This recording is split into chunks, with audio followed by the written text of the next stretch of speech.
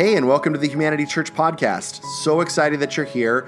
We hope that you enjoy this week's talk and it really connects to your life in a meaningful way. If you're live in the Pomona area, we would love to have you at one of our gatherings at 10 a.m. or at one of our humanity groups that meet all throughout the week, all over the city. If you want more information about our community, you can go to www.humanitychurch.com or download our app on your phone on Apple or Android. If you like what you're hearing here and want to continue to support the ongoing work at Humanity, you can text the word Humanity Church, one word, to 77977 and give back financially in just about 10 seconds. Hey, and here's this week's talk that was given live at our Sunday gathering at Humanity Church. This is a great song. Hey, Humanity Church. Juan Garcia here, one of the elders. That was a great talk. Yeah, man. So, yeah, that was awesome. Wow. Interestingly enough, I was scheduled to speak, but not on the same weekend as Leslie.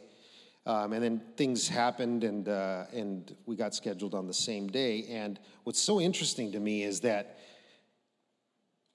we have a really similar talk. It's really awesome. I really think that maybe there's an opportunity here that we need to press into something. That's the message I'm taking away. So, and I know that I know I have found myself so often in a place, either some personal or relational breakdown. And we ask ourselves, how did I get right here? How did I get right here? And I want to let you into an insight that I had a tough relationship with my father. And looking back, it was probably 99.9% my doing.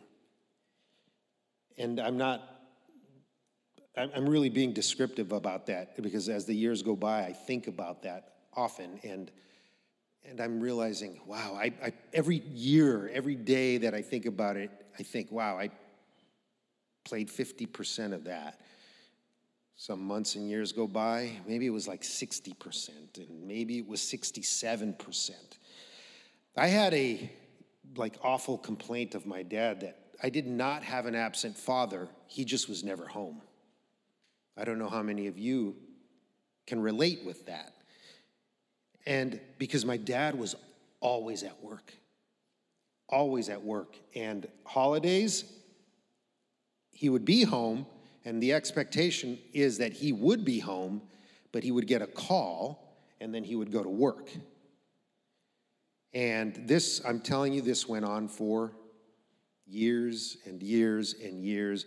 And me growing up, I got bugged, angry, pissed, resentful. You know how it goes, right? And I remember one day I was 13 years old, 12, 13 in that range, and somebody organized an outdoor neighborhood picnic at church that we were going to. Actually, my mom was forcing me to go to Sunday school too. She didn't force me to go to church, but I had to go to Sunday school. And they organized some event, and by honestly some miracle, my dad went to this thing. And it was amazing. And I thought, well, first, here's how it was. It was that's a trip. Because at this point, I'm beyond the pissed portion. I'm resentful. Well, that's a trip. Well, then they organized a softball game, and my dad could play softball. I didn't know this. I didn't know that my dad could play baseball. And he was actually really, really good. I remember him hitting doubles and triples, every at bat, he got on base. And I remember him playing midfield, it was softball, and he could catch and he could throw. And I got angry because I thought, where have you been?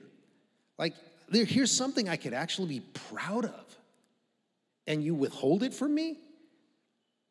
Again, I don't know whose doing was that. Was it his? Was it mine? And then I get married.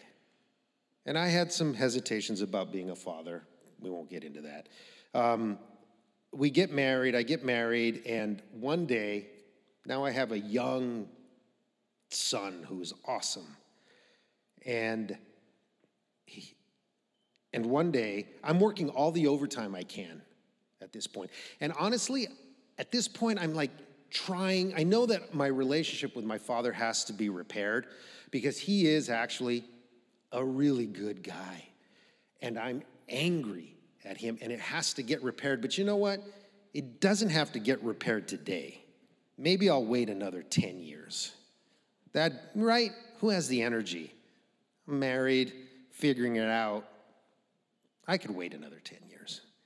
And I did. I waited at least another 7 years. And I kind of was asking God for a miracle, like, hey, you, maitre d' of the sky, fix this. And I remember one day, I'm working all the overtime I can. I'm actually making more money in overtime than I'm making in my regular pay, because at this point, we have a kid, wife's not working, and it's just that you have to. I had to. And I remember one day, like, looking at my paycheck and recognizing, this is why my father worked all the time, because he had to. And that was God's gift to me. Like, God, I remember God, like, telling me, dude, this is your thing to deal with. And because I am so good, I'm going to intervene, and I'm going to give you this thought. I'm going to give you, I really felt that, like God said to me, bro, get off of it. This is you, and because I'm good, here I am.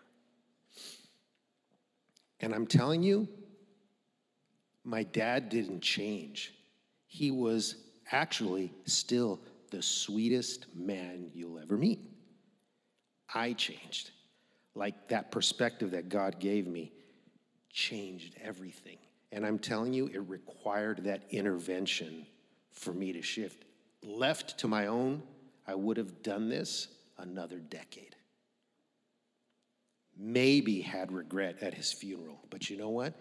God is so good that he did not allow that to happen. That's awesome. And it wasn't my doing. And I'm taking you also back to Moses. Exodus 32. I wanted to read the whole thing, but that's 12 minutes, so I'm not going to do that. I want you guys to reflect on it, chew on it on your own time. But the story goes, Moses goes up to the mountain to intercede on behalf of the people, to commune with God. People, the Israelites, are afraid to deal with this God directly. So up goes Moses, and he spends about 40 days up there with God, talking, going through it. Well, down below, at the base of the mountain, the people are getting really anxious because their leader is gone. And they go to the next guy in command, Aaron, and they said, dude, Aaron, look, this Moses guy, he's gone, right? I don't know what happened to him, but you know what we need you to do? We need you to make us other gods, right? You need to bring other things into this mix so that we can worship those things, like career, status, resentment, bitterness. Those would be really good gods to take the place of what's whole and big and missing in our life. And Aaron, being the strong leader that he says, he goes, okay, here's what we're going to do to honor God. I want everybody to, all the jewelry that you have, all the jewelry, take it off, give it to me. I'm going to melt it down, and I'm an artist, so I've got this tool, and I'm going to make us an idol. Cool. And he makes the golden calf. You guys have heard of the golden calf. And they start to worship it. News gets back up to God. And he's talking to Moses, and they're having deep conversations. And they're so deep that Moses is getting filled, his body's actually getting filled with light, and he's glowing. What a trip. That'd be cool. You ever had a conversation that sparks you, lights you up? Well, this really happened. He was iridescent. It was awesome. So he's having this conversation with God, and God says, pause. Those people down there, I'm about to let them have what they deserve, right? I'm about to take my hand of protection off of them, and I'm about to show them that dying by drowning is a good choice, because they have made themselves an idol of all these things. It looks like a golden calf, but I'm about to take them out. I'm about to let them live in their consequences. I'm about to let them live in another decade of resentment with his father. That's what I'm about to do. I'm about to let him know that if he continues with this resentment, bitterness, anger towards his father's going to die, and that will never be resolved. I'm about to do that. And Moses, a little bit like Jesus, steps in and says, woo, time out. God, remember, you promised them all kinds of stuff. Remember, you promised them if they choose life, they get all this stuff in abundance and the land and riches and all that. And he said, oh, God, relents a little. He goes, you go take care of them. You go deal with them. Moses, all right, I'll go deal with them. And Moses comes down, and he sees what's happening, and now Moses is angry. He's all, oh, my gosh. They're lucky I'm not God, because I would have taken them out. But I told God I was going to go talk on their behalf, so here I go. I'm going to go talk to him. And you know what, Aaron? I'm about to put 2 tons of fist into this dude's face, man, because this is not, what the heck? I leave him in charge 40 days? 40 days. We've been in this freaking desert for 40 years, and I can't trust him for 40 days? All right.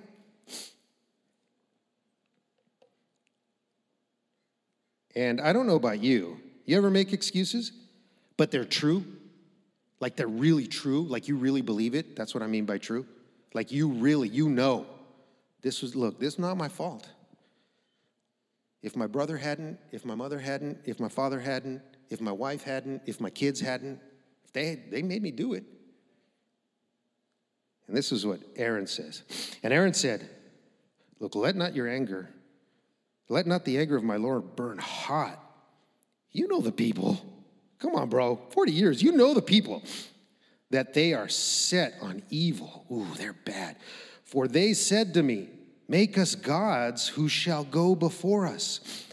As for this Moses, the man who brought us up out of the land of Egypt, paradise, we do not know what has become of him. So I said to them, let any who have gold take it off. So they gave it to me, and I threw it into the fire, and out came a golden calf. Look, man, I just threw it in the fire, and out came the golden calf. What am I supposed to do with that? You remember just a minute ago? He was fashioning. He actually had a tool set of how to make idols. Probably retired it because, I should follow Yahweh, the God, Lord Almighty. But he actually crafted the calf. He actually made the calf. He actually shined the calf. He made it. But in that moment, maybe he believed, I just threw the gold in the calf. Out came the calf. That's the situation I found myself in my relationship with my father. Never mind that there had been 10 years of me resenting him and not allowing him into my life and not talking to him. I mean, there wasn't non-communicado, right? And never mind that he was actually doing the absolute best that he could do, because what he was taught is you work hard for your family, that's how you show love. Like he was doing good, and I didn't see it. And I created the rift, because the minute my heart changed, I saw the soft lines on my father's face. So I have a couple of questions that I want you guys to consider. One is, in a moment, I want you to consider where you find yourself in a personal or relational mess. and I want you to discuss it. And it don't have to be a big mess. The smaller the mess, the better. You want to know why? Because it's easier to clean up. But if you want to talk about the big messes, please, I want to encourage that also. That's question number one. Question number two is, will you humbly submit yourself to God in these situations, or be clear that you are not going to? And here's how it goes. The rest of the story here is Moses and God throw out a decision to the people, and they tell the people, look, if you align yourself with God and his will, over here. If you don't, cool, over there. And the ones that went over there and that chose not to align themselves with God's goodness, some of them died. A lot of them died. It was bad. And it wasn't that God made it happen. It's God just said, look, if you are not willing to align yourself with what is good, bad things happen. Just like in my situation, I thank God that he gave me the gift and that he redirected me, because I would have been, to this day, in a broken relationship with my father. And now he does holy, loving, inappropriate things all the time, and I get to laugh about it. Like he literally farts in my general direction and laughs. And that's the perfect dad thing to do. And I would have missed all that. And I don't want to miss it. So I want to leave you with those two questions, guys. And look, really if you don't choose to align yourself with God, I want you to talk about what's getting in the way. No judgment. No judgment. Just like what's getting in the way. Discuss it amongst yourselves. And the bigger thing is, again, I want to encourage you, if there is something that is getting in the way, show up to a community group and be open enough to say what it is that's getting in the way. Thanks, guys. Hey, thanks for joining us on the Humanity Church podcast. We hope that this was a meaningful experience, and we look forward to connecting again next week for another conversation around what it looks like to live by faith, to be known by love, and to be a voice of hope. Again, for more information about Humanity Church, you can visit us online at humanitychurch.com.